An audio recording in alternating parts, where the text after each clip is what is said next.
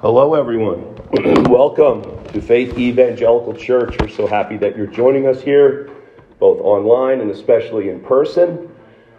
Our call to worship today is from Psalm 8, 3-6, which reads, "When I consider your heavens, the works of your hands, the moon and the stars which you have ordained, what is man that you take thought of him, and the son of man that you care for him? Yet you've made him a little lower than the angels, and you crown him with glory and majesty. You make him to rule over the works of your hands. You have put all things under his feet." I know there's so many of us in this fellowship. We have all different types of professions. We all have different types of jobs and careers and things that we do. But the one thing that you were made to do is what you're about to do right now. And that is worship the living God. That's why you were created. You were created to glorify him, and you were created to worship him. Now, today is just a time where we all come together, and we do it as a group, which God commands us to do. And he's very pleased when we come together corporately. But we must not let it remain just here. We have to know that everything we do in our life to God is considered a form of worship. And so it's something to think about. The things that we're doing, we are worshiping in everything that we do. The key is who and what is that worship and the object of that worship. So today our object of worship is Jesus Christ. That's what he's made us to do. He's made us in his image. Now we are to reflect that glory out into the world. And right now we are to go up and we are to praise him. So join me in prayer, and then we're going to stand and worship through song. Father, we thank you, Lord, that you have rectified the problem, that you have sent your Son, Jesus Christ, to make us right so that we can go out into the world and make the world right through the power of the Holy Spirit. And Lord, we know it begins right here and right now with worshiping you in spirit and in truth. And as always, Lord, I pray for your blessing over this. And I pray that all the things that we do and say today would be pleasing to you. In Jesus' name, we pray these things. Amen. All right, let's all stand together and worship the Lord. As we just heard about making Christ our object, let's sing Be Thou My Vision. Number 83 in the hymnal,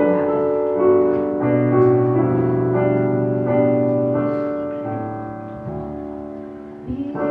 Be thou my vision, O Lord of my heart, none be all else to me save that thou art.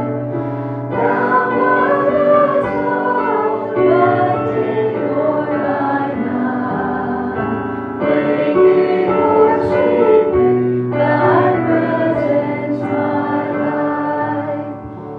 Be thou my wisdom, and thou my true word. I am with thee, and thou with me, Lord. Thou my great Father, thy true Son. Thy winged telling, and I with thee one. Riches I need not, nor man's empty praise. Thou my inheritance now and always.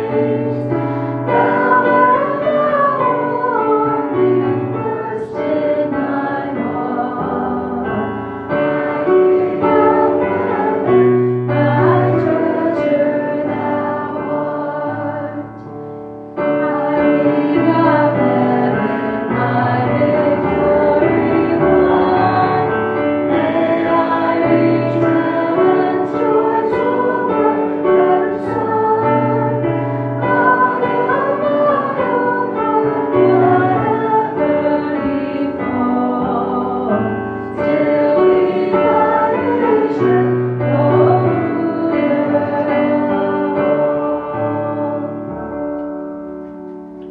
Our next hymn is one of my favorites. It's called Day by Day, number 517 in the hymnal. And this hymn has a beautiful tragic story. It's written by Carolina Sandell, who's a Swedish hymn writer. She was born in 1832, and when she was 26 years old, she witnessed her father drown in front of her while they were on a ferry ship. And shortly after that, she wrote this hymn of assurance. So let's sing together day by day.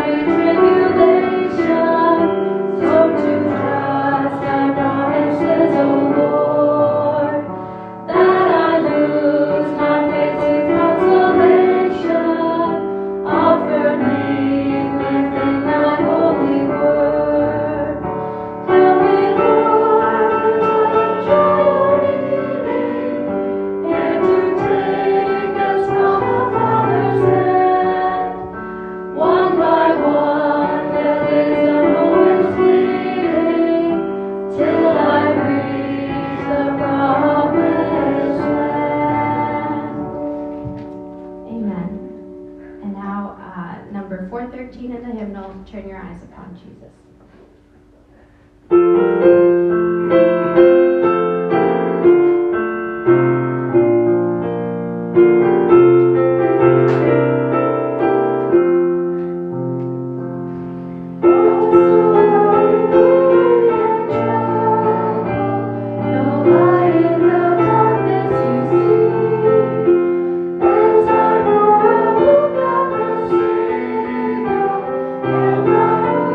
Bye.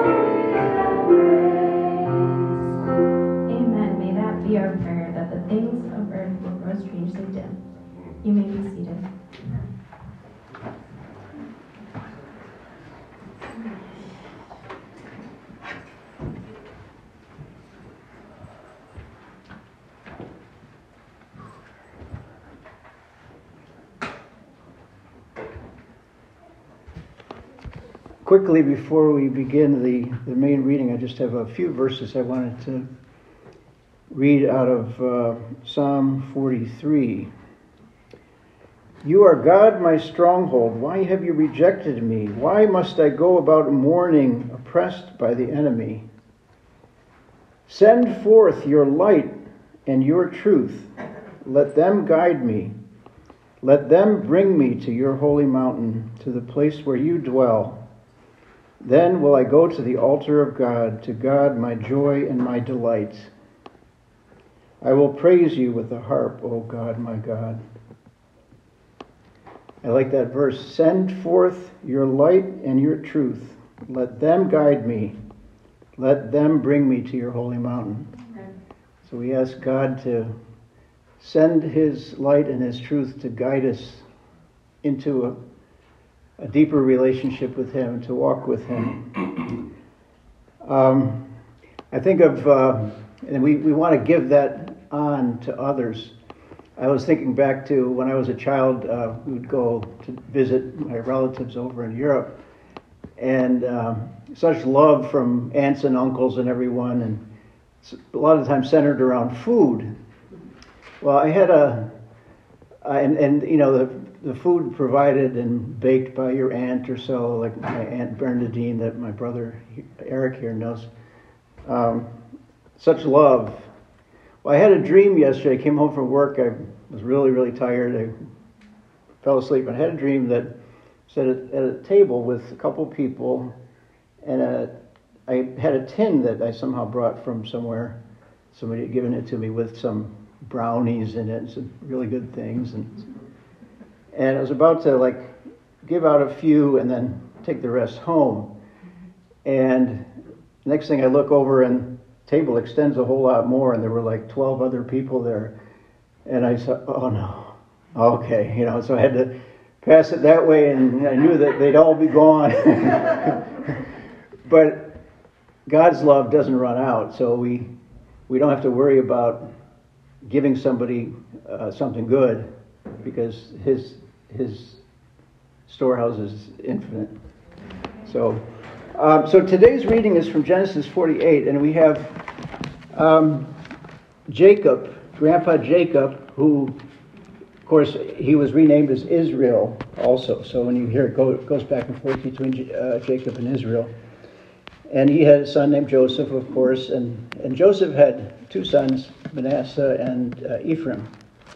Manasseh was the older one, so normally the firstborn would get more benefits, passed down, or blessing, like we read last week with two others.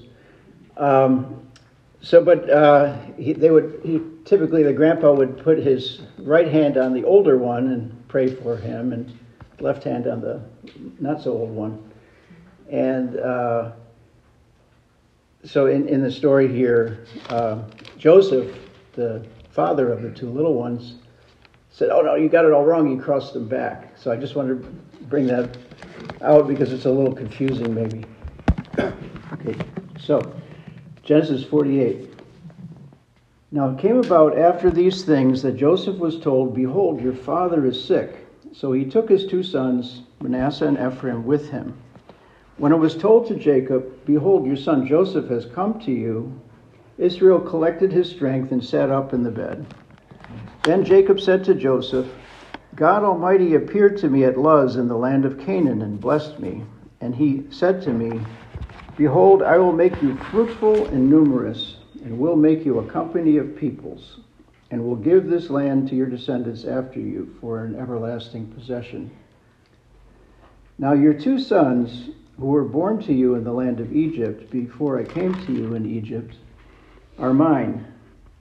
Ephraim and Manasseh shall be mine, as Reuben and Simeon are. But your offspring that have been born after them shall be called yours, and they shall be called by their names, by the names of their brothers in their inheritance. Now as for me, when I came from Paddan Aram, Rachel died to my sorrow in the land of Canaan on the journey, when there was still some distance to go to Ephrath, and I buried her there on the way to Ephrath, that is Bethlehem. When Israel saw Joseph's sons, he said, "Who are these?" Joseph said to his father, "They are my sons, whom God has given me here." So he said, "Bring them to me, please, that I may bless them." Now the eyes of Israel were so dim from age that he could not see. Then Joseph brought them close to him, and he kissed them and embraced them. Israel said to Joseph, "I never expected to see your face, and behold, God has let me see your children as well." Then Joseph took them from his knees and bowed with his face to the ground. So Joseph took them both, Ephraim with his right hand toward Israel's left, and Manasseh with his left hand towards Israel's right, and brought them close to him. But Israel stretched out his right hand and laid it on the head of Ephraim, who was the younger, and his left hand on Manasseh's head, crossing his hands, although Manasseh was the firstborn. He blessed Joseph and said, "The God before whom my fathers Abraham and Isaac walked, the God who has been my shepherd all my life to this day, the angel who has redeemed me from all evil, bless these lads, and may my name live on in them, and the names of my father Abraham and Isaac. And may they grow into a multitude in the midst of the earth." When Joseph saw that his father laid his right hand on Ephraim's head, it displeased him, and he grasped his father's hand to remove it from Ephraim's head to Manasseh's head. Joseph said to his father, "Not so, my father, for this one is the firstborn. Place your right hand on his head." But his father refused and said, "I know, my son, I know. He also will become a great people, and he also will be great. However, his younger brother shall be greater than he, and his descendants shall become a multitude of nations." He blessed them that day, saying, By you, Israel will pronounce blessing, saying, "May God make you like Ephraim and Manasseh." Thus he put Ephraim before Manasseh. Then Israel said to Joseph, "Behold, I am about to die, but God will be with you and bring you back to the land of your fathers. I give you one portion more than your brothers, which I took from the hand of the Amorite with my sword and my bow." Father, we come before you. We look to you today. We thank you for your almighty power and your majesty and your perfect holiness and your goodness towards us and your goodness towards all your creation. We thank you for your mercy upon us. And we thank you that you love us. And though man sinned and we turned from you, you took us back and you paid the penalty for that. And you continue to work with us. And you continue to forgive when we come to you. So we thank you for that. We ask you to be at work in our midst today. And we lift up Ruth Lynn, who's working with the Perspectives Ministry in teaching about missions. We ask you, Father, to help her and to strengthen her and to meet the needs of that organization. And we lift up the Catanzaro family as they continue to grieve the loss of Tony's mom. We ask you to work in them, and we just thank you for helping them and giving them the hope that they need. In Jesus' name, amen.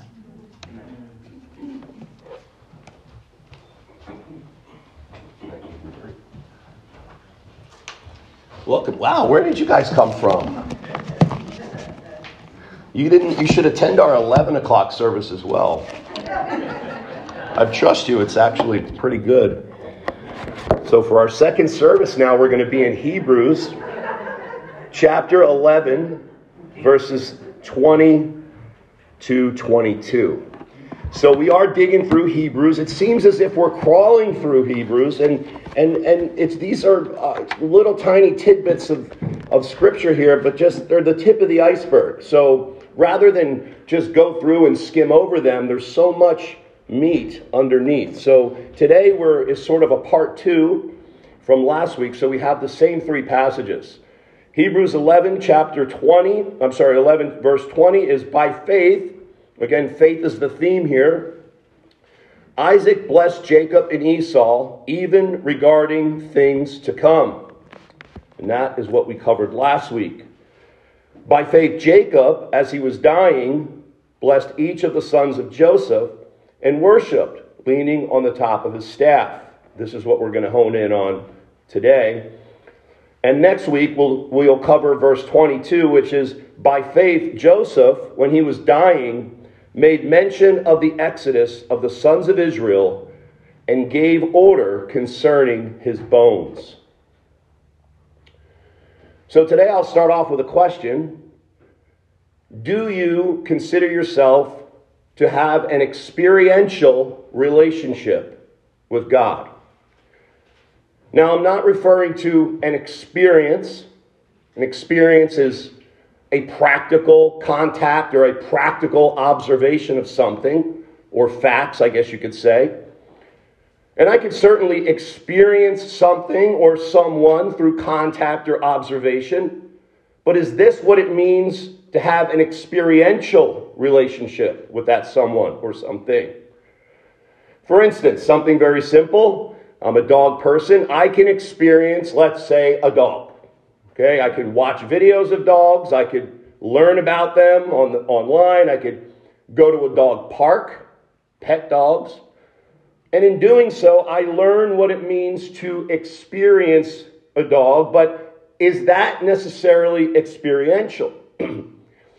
However, if I decide to go get my own dog, which I always have had a dog as long as I could remember, I pick it out, I name it, I feed it, I hang out with it, walk it, and all the other things we do with our pets.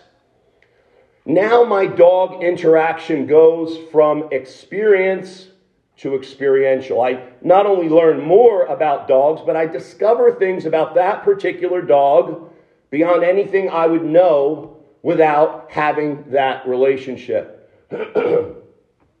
I guess I could say I have a relationship with that dog. And that's where the experiential aspect kicks in. It relates to learning or discovering something that's beyond just practical observation.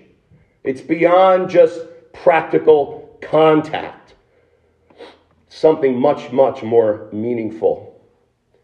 When we engage in an experiential relationship with something or someone, we develop our knowledge and information about that person. We increase our familiarity, and then ultimately our confidence and interest in that someone or something becomes stronger. And there's the bridge. It goes from experience to experiential relationship, and ultimately everything about that person or someone or something becomes more real. So what does it mean to have an experiential relationship with God? We can all know about God. Many of you here, I know about doctrine and theology. You read His Word. You pray. You come to church. But does this mean we have that experiential relationship with Him? Now, last week we spoke of Isaac. Isaac unwillingly blessed Jacob over Esau. Isaac had an experiential relationship with God ultimately, but it seemed at times very difficult for him and very much against what his intentions were. So it was a grind for Isaac. And that leads us to today's text, speaking about Isaac's son Jacob. And that's our focal point today. Now, I believe this is a much different story than what we talked about last week. You know, Jacob, he had many lessons. Did he learn his lesson? Did he experience God beyond just that observation or contact? Or did he have a continued misguided faith, as we read about last week? Did it become experiential? Did it cause him to willingly submit to God's will, particularly as it pertains to the blessing that he gave by faith to Ephraim and Manasseh, and of course Joseph as well? And that's what I'd like to look into. So first of all, who was Jacob? Now again, he's Isaac's son, but he was the younger of the two twins. His name means supplanter or deceiver, or in the modern vernacular then, heel catcher. He stole his brother's Esau's blessing right from under his nose. He did it not necessarily through outward sort of direct manipulation. He was very clever and sneaky. Again, his name being deceiver. He disguised himself as Esau, and he stole the blessing that belonged to Esau right under his old father's nose. And he didn't do it alone. He did it with the help of his mother. The blessing should have went to the older, but now through Jacob's line, all the nations of the earth would be blessed. Now after this, after he did this deceptive thing, Esau, remember, he was a man of the field. He was probably a rough and tough guy. Of course, he was a hairy man. Of course, you don't want to wrangle with a hairy man. He knew that Isaac was after to kill him. He wanted him dead. He said, as soon as my father dies, I'm going after him. So his father Isaac sent him away. He said, go to the land of your uncle, take a wife amongst his people, amongst your own people, and stay there until things cool off. And if you're familiar with the story, he meets Rachel, the daughter of Laban, who was Jacob's mother's brother, Rebekah's brother, his aunt. Jacob himself at that point now experiences the trickery of someone else. Because remember, he wanted to marry Rachel, and Laban said, well, you have to work for her for 7 years. But after the 7th year, when it came time for the marriage, he snuck Leah into the tent. And he ended up marrying Leah instead. And then he had to work another 7 years for Rachel. So he took them both as a wife. Out of Rachel and Leah and 2 of their handmaids came the 12 sons of Jacob, or as we like to refer to it, the nation Israel. Again, we talked about, Hubert mentioned it, that Jacob's name would eventually be changed to Israel by God. Unlike Isaac and Abraham, Jacob's life started out on the run.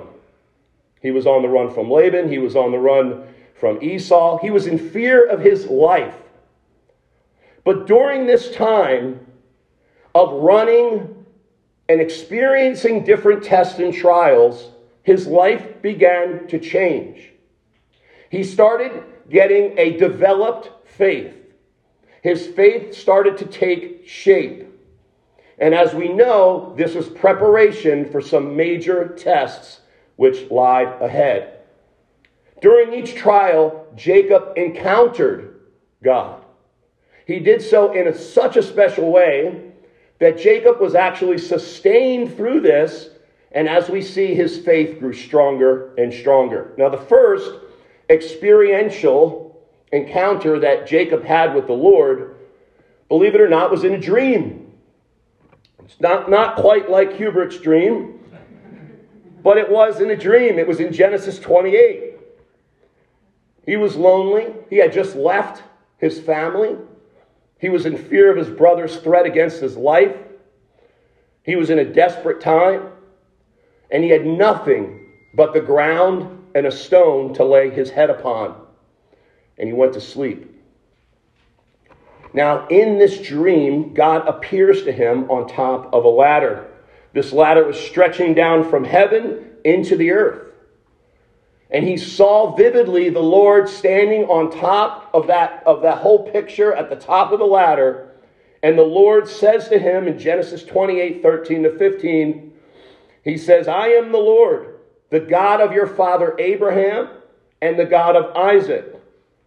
The land on which you lie, I will give it to you and your descendants.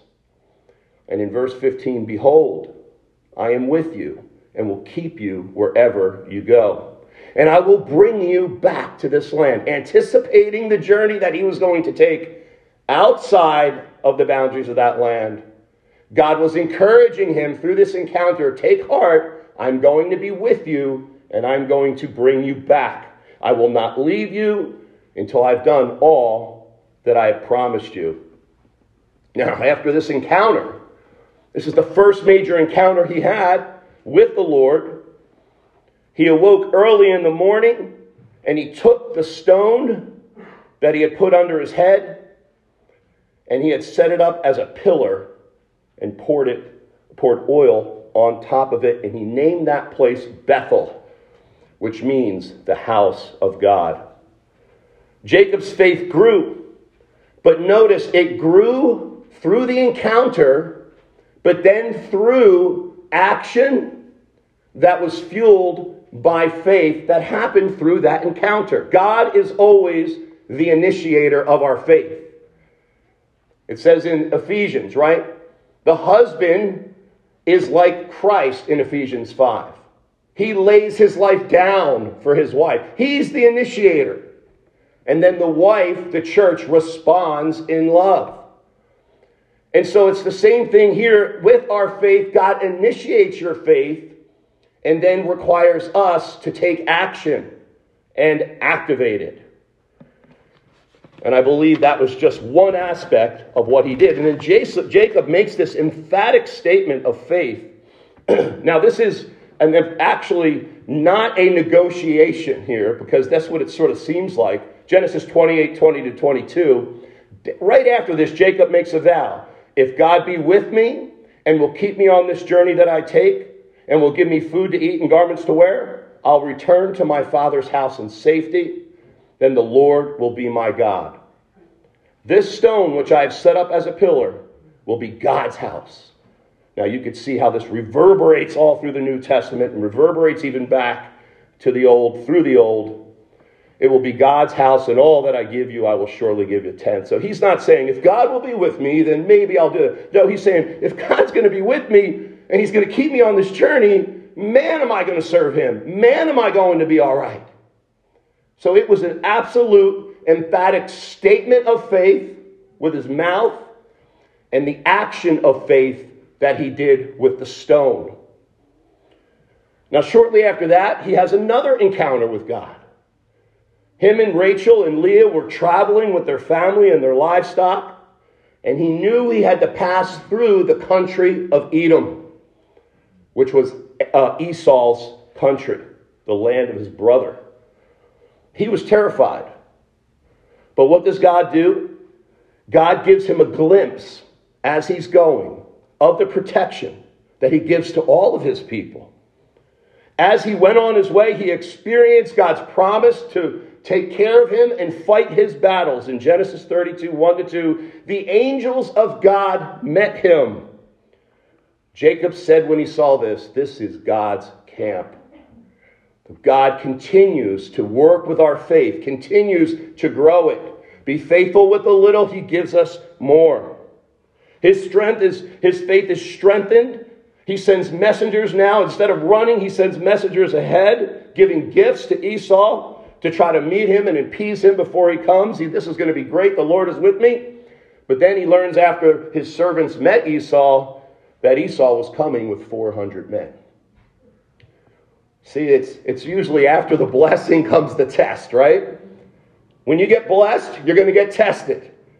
Remember that. So when it happens, you're getting tested all the time. And why I say that is because when we get blessed, we automatically think, oh, this is good. I'm going to be testless now. No.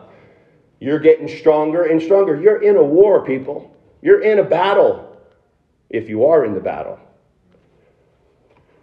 So he was greatly afraid. He cries out to the Lord in Genesis 32:9-12. Oh God of my father Abraham and God of my father Isaac. Oh Lord, who said to me, return to your country and to your relatives, and I will prosper you. I'm unworthy of all the loving kindness and all the faithfulness which you've shown to your servant. And then in verse 11, deliver me, I pray, from the hand of my brother, for I fear him. Now, this was a man who had knowledge, but more than that, more than just experience, he had a relationship with the person, God, who he was talking to. He trusted him. And you could see his faith exponentially grows through God working in and with him. And then that same night, Jacob is left alone. God answers his prayer and displays a perfect example of how this experiential relationship with God will develop, not just with Jacob, but with you as well. Jacob was alone, and a man wrestled with Jacob. Notice, it wasn't Jacob wrestling with the man. A man wrestled with him until daybreak. And he saw that he had not prevailed against him. This is the man that was wrestling with him. Jacob was apparently a strong guy. Okay, he did have some of his brother's genetics. But so what happened was the Lord touched the socket of his thigh. So the socket of Jacob's thigh was dislocated. God used a supernatural touch. Now again, obviously, this is no real matchup here. All right, you wouldn't pay for this pay-per-view, believe me. You'd be like, I know what's going to happen. But God, again, He's there on our level. He's present. He's engaging with us. He's wrestling with us. He said, let me go, for the dawn is breaking. He said, I will. And then Jacob says, I will not let you go until you bless me. And so he said to him, what is your name? And he said, Jacob, deceiver. And he said, well, your name shall no longer be deceiver. For you have striven with God and with men and have prevailed. And then he names him Israel. And he blesses him. Now God had to, and listen here, through this experiential encounter with Jacob, he had to wrestle the man out of him. He had to wrestle the man out of him. And this applies, obviously, when I say man, I mean man and woman, okay? He has to wrestle the flesh out of his people. And he does that sometimes to the point of taking that hip bone and messing with it, or taking something away that maybe is detrimental to you, to let you know who it is that you're wrestling with. But rest assured, you are going to come out a new person with a new name. Now again, shortly after this, the Lord speaks to him, go back to Bethel and live there. Jacob then builds an altar to God, again, taking action on his faith. He gives him this promise, this reiteration of the promise of the land, and kings coming from his seed. And again, the name changed to Israel. And again, Israel doesn't mean man prevails. The word Israel means what? God prevails. So Jacob turns in and completes that transformation. Now notice, the change didn't take place by finding like the faith button on Jacob, right? The hit wasn't the button. That had nothing to do with it. The change took place way back during those initial times where he has met the Lord and he trusted the Lord during fearful times, during pain, during suffering, after he had sinned against God. So much so that, as he thought, he changed the whole course of human history by that lie. With a great picture of how God uses evil for his own glory. The deception of Jacob and Rebekah, the wrong intentions of Isaac, but yet still his will be done. And so we see through this series of experiential encounters and interaction that God not only fully brought forth his decree for this promised seed to come forth, but he is working and establishing the faith of Jacob as well. And we should not expect anything less. This is, like I mentioned before, this is a war that you have enlisted in as a Christian. And the war that you are in is not going to be necessarily, they're not going to force you to the front lines on the battlefield. God isn't a tyrant general that's going to come and jump in your face and say, you better get out there and fight. No, Jesus did that for us. He laid down his life. However, now, where is that thermometer? That is in your passion for God, your willingness to go out, your willingness to suffer for the Lord. And our text reads, by faith Jacob, as he was dying, he blessed each of the sons of Joseph, and he worshipped leaning on the top of his staff. You see, this faith of this blessing, which we're going to talk about, how this all pans out, it did not appear instantly. So don't go comparing yourself to Jacob or to Israel's faith, or really to anyone. You need to go to the lesson behind it. Faith comes out of adversity and testing. It's initially given to us by God at salvation, but then that seed must be broken, and it must fall to the ground and die, otherwise it abides not and will not bear fruit. And don't think these are cookie cutter instances. Don't go home tonight and tell me tomorrow that you had some sort of dream about God coming to you. And listen, I'm not saying you can't do it, but it's probably something you ate the night before. What we must do is we must go to God's word and rest on his promises there, and then engage with the action that we have been talking about. God has a unique work to be done with you. Completely different than any other. As different as your DNA is than everyone else, that's the different work that God has to do with you than everyone else. So I don't know how God's going to work with you, but I can tell you right now, he is. He's working it with you right now in the situation that you're in. Whatever that may be. You may be in the dark pit, or you may be up on the mountaintop. He's working in and through. Now, Jacob was about to face his toughest encounter with God ever. As we mentioned, Jacob married both Leah and Rachel. Leah was fruitful, but Rachel was barren. After Leah had several boys, God opens up Rachel's womb, and her firstborn natural son came to be, and that is Joseph. She did give birth again, but she died during childbirth as she bore her second son, Benjamin. Now Jacob, he had a favorite, and that was Joseph. He made him, as we all know, if you've watched all the shows, there's probably been more movies on this guy than any other Christian faith-based film, right? You got to get all those out of your head. And now it's hard to unlearn some of those Hollywood productions. So we know he made him a special, colorful coat. He also kept him from working in the fields. But one day Jacob asked his son Joseph to go out into the fields and check on his brothers.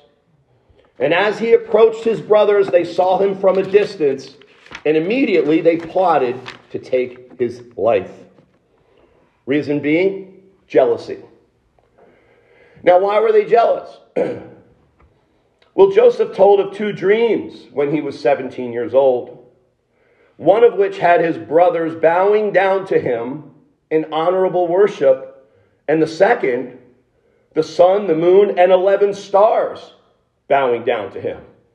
Now, the writing was on the wall. They knew what his dream was saying, or at least what they thought he was lying about and trying to intend in this a description of his dreams. They burned with anger against him, and they wanted to kill him from that very day.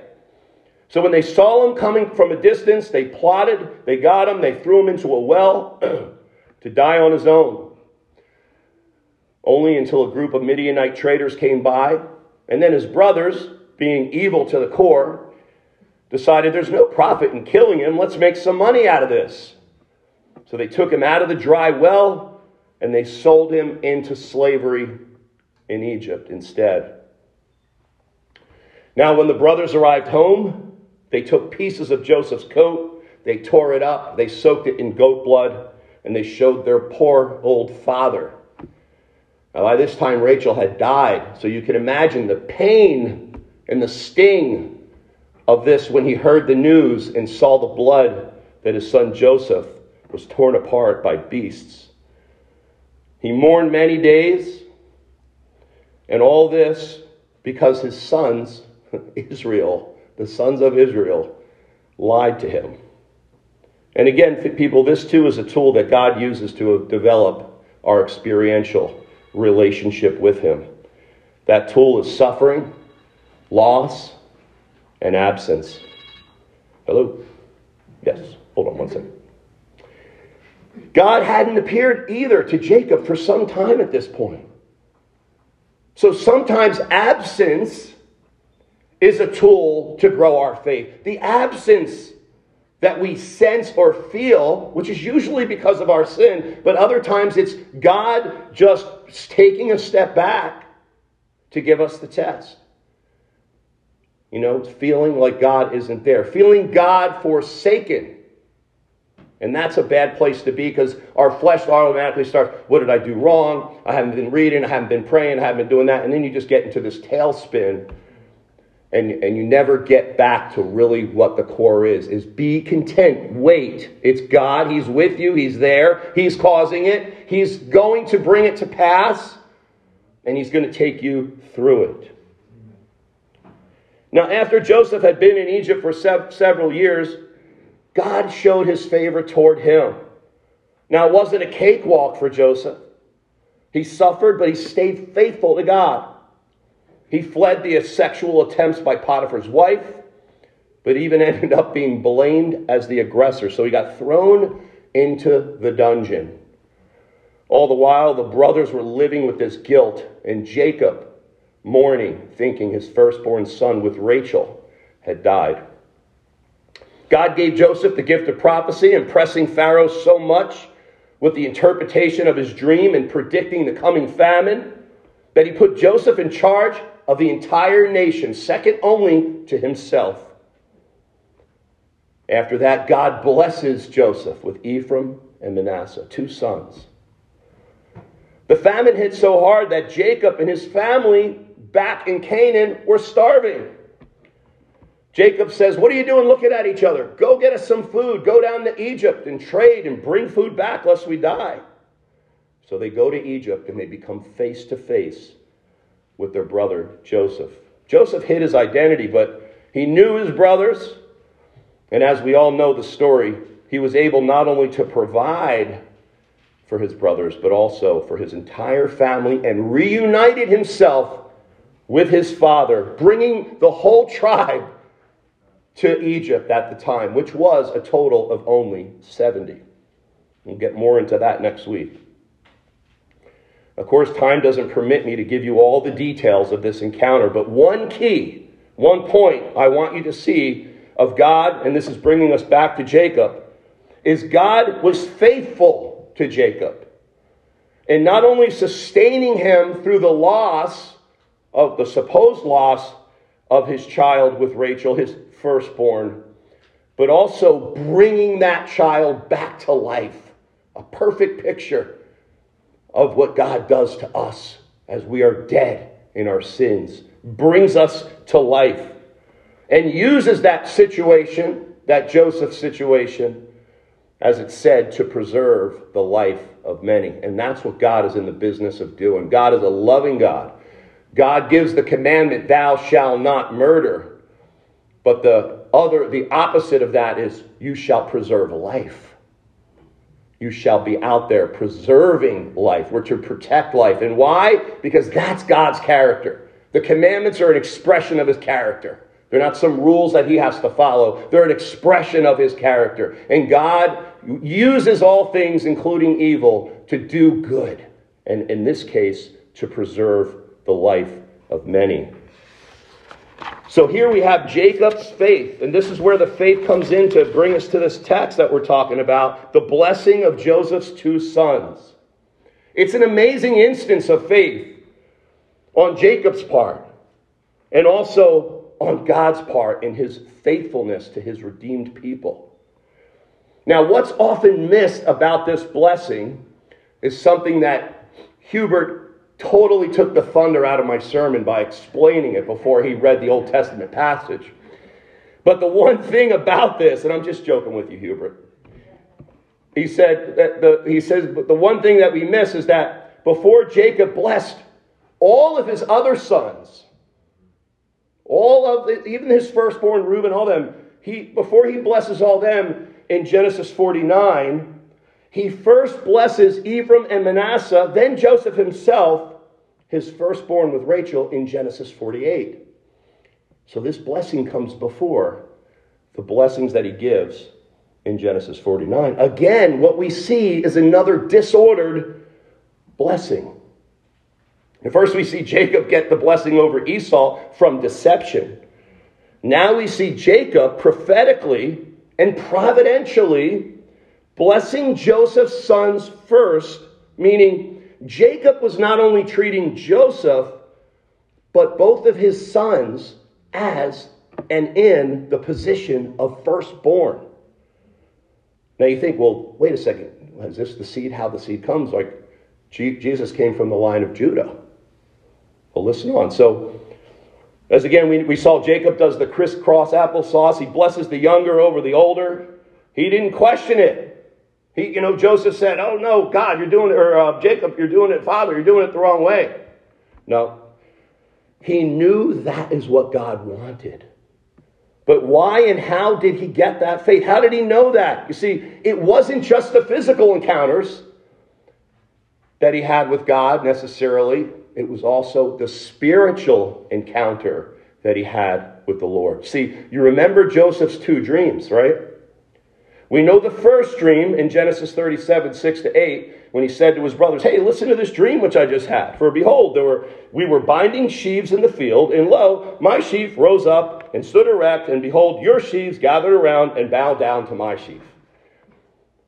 Then his brothers said, "Are you actually going to reign over us? Are you really going to rule over us?" So they hated him even more because of his dreams. They hated him because his father loved him most, but these dreams really put the icing on the cake. Now that was a prophecy that happened, right? How did it happen? Well, all his brothers came, and you'll see it in the text. They bowed down to him in Egypt, and Joseph was the ruler. But listen to the second dream. This is just shortly after in Genesis 37, 9-11. Now he still had another dream, and he related it to his brothers and said, "Lo, I have still had another dream, and behold, the sun and the moon and the 11 stars were bowing down to me." He related it to his father and his brothers, and his father, Jacob, rebuked him and said to him, "What is this dream that you've had? Shall I and your mother and your brothers actually come to bow ourselves down before you to the ground?" His brothers were jealous, and here's that spiritual encounter. But his father kept the saying in mind. His father kept that saying. It's something different about this dream. First of all, Rachel had already passed. How could she bow down to them? See, Joseph was connecting the dots. It was never fulfilled in Jacob's time or Joseph's time. You see, the sun, the moon, and the 11 stars didn't actually represent his 11 brothers bowing down to him. And the sun and the moon didn't really mean his father and mother would bow down to him. Again, that never happened. So what did it mean? Well, the sun, the moon, and the stars in Scripture always represents rule, authority, government, and or kingship. So in that context, the 11 stars, the sun and the moon, all represent the sons of Israel. The 11 stars represent Joseph's brothers. The sun and the moon, the position of the firstborn. Altogether, they symbolize the glory of the entire elect of God, the true Israel. Now, though the text says they were bowing down to Joseph, again, this had never happened. But what this text symbolizes is the bowing down to the person who Joseph and his sons typify. And that is the true king, the one who has rule and authority and who holds the government on his shoulders. You know I'm talking about Jesus Christ. See, Joseph and his sons are the type, or a type, of Christ. The sun, the moons, and the stars are the type of the true Israel or the true church, bowing down, not to Joseph, but to Christ, who Joseph typifies. Jacob remembered this spiritual encounter, and he knew this was why his blessing of Ephraim and Manasseh were considered an act of faith for things to come. Ephraim is referred to throughout Scripture as northern Israel. He got the blessing. He got the spiritual blessing. What we're seeing here is Joseph and his brothers being put as that spiritual firstborn. And we know that those that are from Israel, from Jacob, are not all truly from Israel. It's the spiritual Israel that are the children of God. And this is why Jacob blesses Joseph's sons and made them his own. Not only was Joseph his firstborn with Rachel, but he put them in front of his biological firstborn and secondborn, Reuben and Simon. Now, I can't get into it now, but Reuben and Simon defiled their blessing. Reuben slept with his father's concubine, and Simeon had all sorts of blood on his hands. So they were replaced not only figuratively, but also literally as well. And I wish I had time to go through the scriptures where it talks about the preeminence of Joseph and his sons as the ones who are carrying forth that spiritual seed. You see, Jesus is from the physical genealogy or genealogical line of Judah, but he is from the spiritual seed of Jacob, and he typifies and is the antitype, I should say, of Joseph and his sons.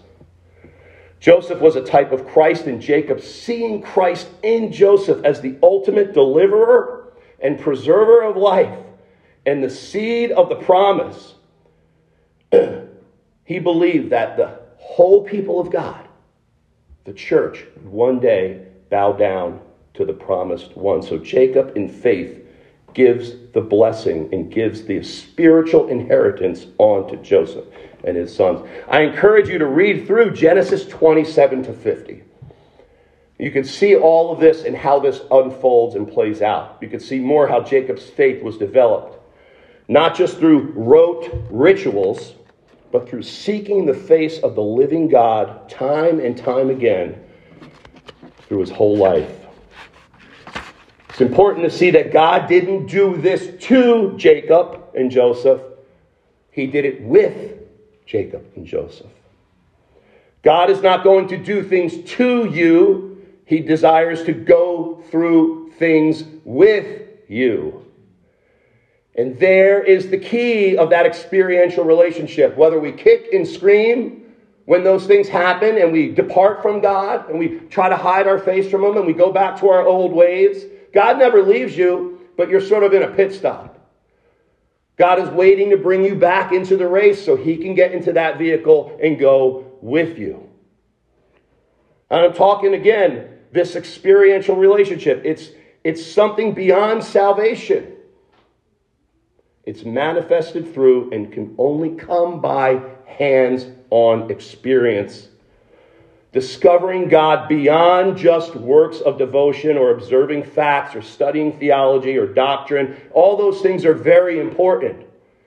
But unless you have stepped out and told the Lord in complete surrender, I'm ready, Lord. I'm done with all of the things my way. I'm done trying to fulfill this Christian life in how I think it's supposed to be. And you completely 100% surrender. And at that point, you get the full benefits of being a new creature.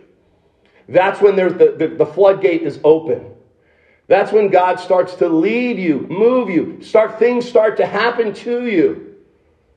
And all of a sudden, you desire God more and more and more, whether it's good or bad. You just I just want the Lord, whatever it is. That's what Paul means when he says, godliness with contentment is great gain.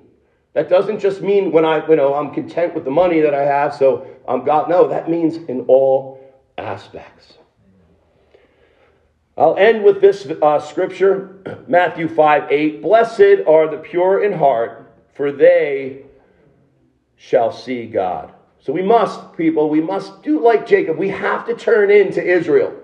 We have to turn from deceiver to the one who acknowledges that God prevails. A perfect picture of the old being done and the new coming in. And as we do this, watch and see God develop and use your faith, and watch it reverberate like it did with Jacob throughout history. Father, thank you for this example of Jacob and Joseph. And Lord, may it point us more to the amazing wisdom, not only of your word, but in what you've done in Jesus Christ, Lord.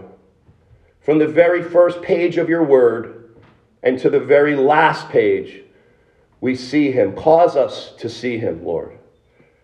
Give us what we need, Father, to be able to say once and for all that we are no longer going to be Jacob. Make us into that new creature.